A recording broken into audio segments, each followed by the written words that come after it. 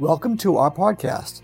My name is Jeffrey Addis. I am the President and Chief Operating Officer of Merganser Capital Management. Before we begin, a few important regulatory disclosures.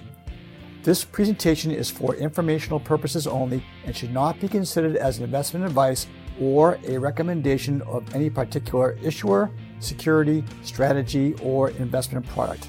Now on to our podcast. I am pleased to introduce David Fishman, our Deputy Chief Investment Officer. Today is August 10th. After we last got together, virus headlines started to improve with cases beginning to slow in some large states, Arizona, California, Florida, and Texas, while the Midwest experiences a surge.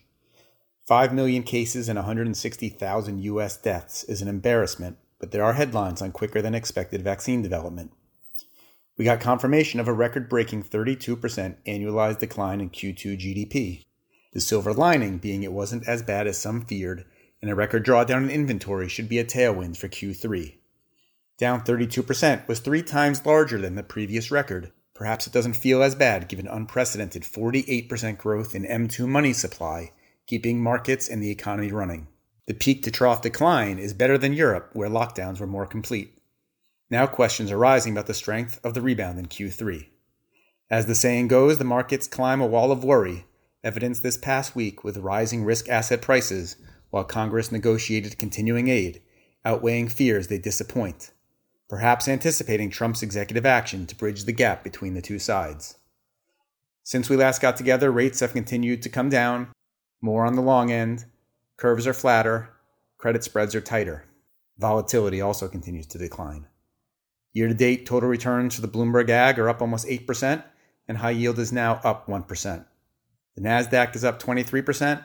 The Dow and S&P are plus or minus 4%. Reports that new COVID infections had dropped in recent days helped the market start the month on the right footing. Risk asset prices continue to rise as the Fed continues to provide uninterrupted support. St. Louis Fed President Bullard said the apparent slowing of the recovery in July shows that there will be ups and downs along the way, but he still expects rapid growth in the third quarter. President Kaplan from Dallas also noted the slowing in July, but said the virus is something we have to adapt to and learn to live with. Despite the uncertainty we live with, high-yield credit went into positive territory year-to-date ending July, after Q2 defaults hit a record high. High-yield spreads and ISM data are highly correlated. Manufacturing-related businesses are learning to adapt. Strong car sales continue to surprise. ISM Manufacturing Survey increased from 52.6 in June to 54.2 in July, beating expectations. Like many other recent manufacturing surveys, the ISM data have improved significantly in recent months after falling sharply earlier in the year once COVID started. The ISM survey's measure of employment, however, while higher in July, remains soft at 44.3. At the most recent Fed meeting, Chairman Powell acknowledged the deceleration in the pace of recovery over the last month. The major news was an extension through year-end of their lending programs, with additional policy changes still under debate. The market expects additional debate about expanded asset purchases, yield curve control, and other unconventional policies in September, with potential changes announced in November, which is surprising given Fed independence around election season. A dovish Fed continues to reinforce that it will do whatever it takes to protect the long-term health of the U.S. economy. This includes allowing inflation to remain above its long-term target of 2% for a period of time if employment remains significantly dislocated from the non-accelerating inflation rate of unemployment. While the Fed is thinking ahead to the possibility of inflation, we view this as unlikely to materialize in the near term, given substantial declines in energy prices, and fiscal response remains a laggard in its speed and consistency. Trump's actions on Saturday avoids the risk that Congress interrupted unemployment assistance as they debated a fiscal stimulus plan. To date, this has been key to limiting the fallout from a historic shock by masking underlying stress. Trump's action kicks the can down the road while Congress delays their summer recess. Continuing this aid is critical to consumer credit performance and avoiding the economy slipping back into recession. 9 years after S&P first downgraded the country, Fitch put the U.S. credit rating on outlook negative at the end of July, citing a deterioration in the U.S. public finances and the absence of a credible fiscal consolidation plan. The action from S&P in 2011 paradoxically led to lower borrowing costs, but the potential now to have 2 of the 3 most widely followed rating agencies rate the United States below AAA does raise risks to borrowing costs during a time of exceptional deficit spending. U.S. policymakers now face a delicate balance between the challenge in generating inflation. At the same time, Goldman cites real concerns around the longevity of the U.S. dollar as a reserve currency. In the meantime, 10-year rates are near their lowest level since the start of the crisis, so it is a problem for another week, month, or quarter. These concerns are not new, but they are getting more widespread attention. The European Union finally reached agreement on an $860 billion plan to finance their COVID recovery. It sounds like Europe is relatively well positioned to continue economic reopening while keeping virus infection rates low.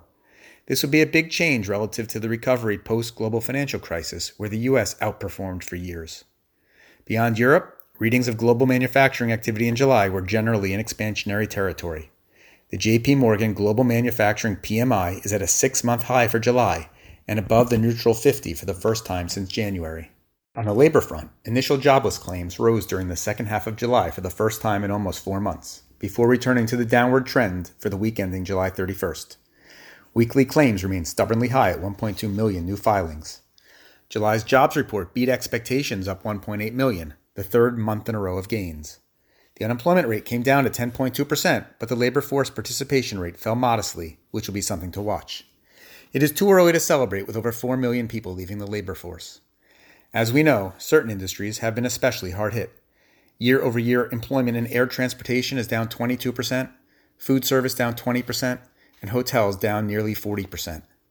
No sector has been more impacted than the motion picture and recording industries, down a staggering 52% year-over-year. Earnings for Q2 largely beat expectations, even as retail bankruptcies continue. Lord & Taylor and Ascena, only the latest. CMBS BBB-, which represent a levered bet on retail, remain one of the worst performing fixed income sectors year to date, down 7%, versus BBB corporates up almost 7%. The investment team has been less active of late, a reflection of summer blues, a slowdown in issuance headed into earnings, and the rally we've had leaving some credit sectors looking expensive again. Relative value is harder to find. We are again seeing better value in government-guaranteed mortgage sectors. The opportunity set has narrowed with the recovery now going on 4 months, and we are seeing more spreads that are too tight. In both credit and structured, there are names we like where we have expressed trades within structures and credit or CMBS, or extending modestly. We're also being more active in reducing names that have become overvalued. CMBS Conduit IO, numerous corporates, and selling where our thesis has been challenged. Single asset mall exposure in Hawaii, for instance. Thank you for joining us. We aim to produce timely and digestible information for our community of investors. This commentary contained or incorporated by reference certain forward-looking statements which are based on various assumptions, some of which are beyond our control. Opinions and estimates offered constitute our judgment and are subject to change without notice, as are statements of financial market trends which are based on current market conditions. No part of this presentation may be reproduced in any form or referred to in any other publication without the express written permission of Merganser Capital Management. For more information, please visit our website at www.merganser.com. Thank you.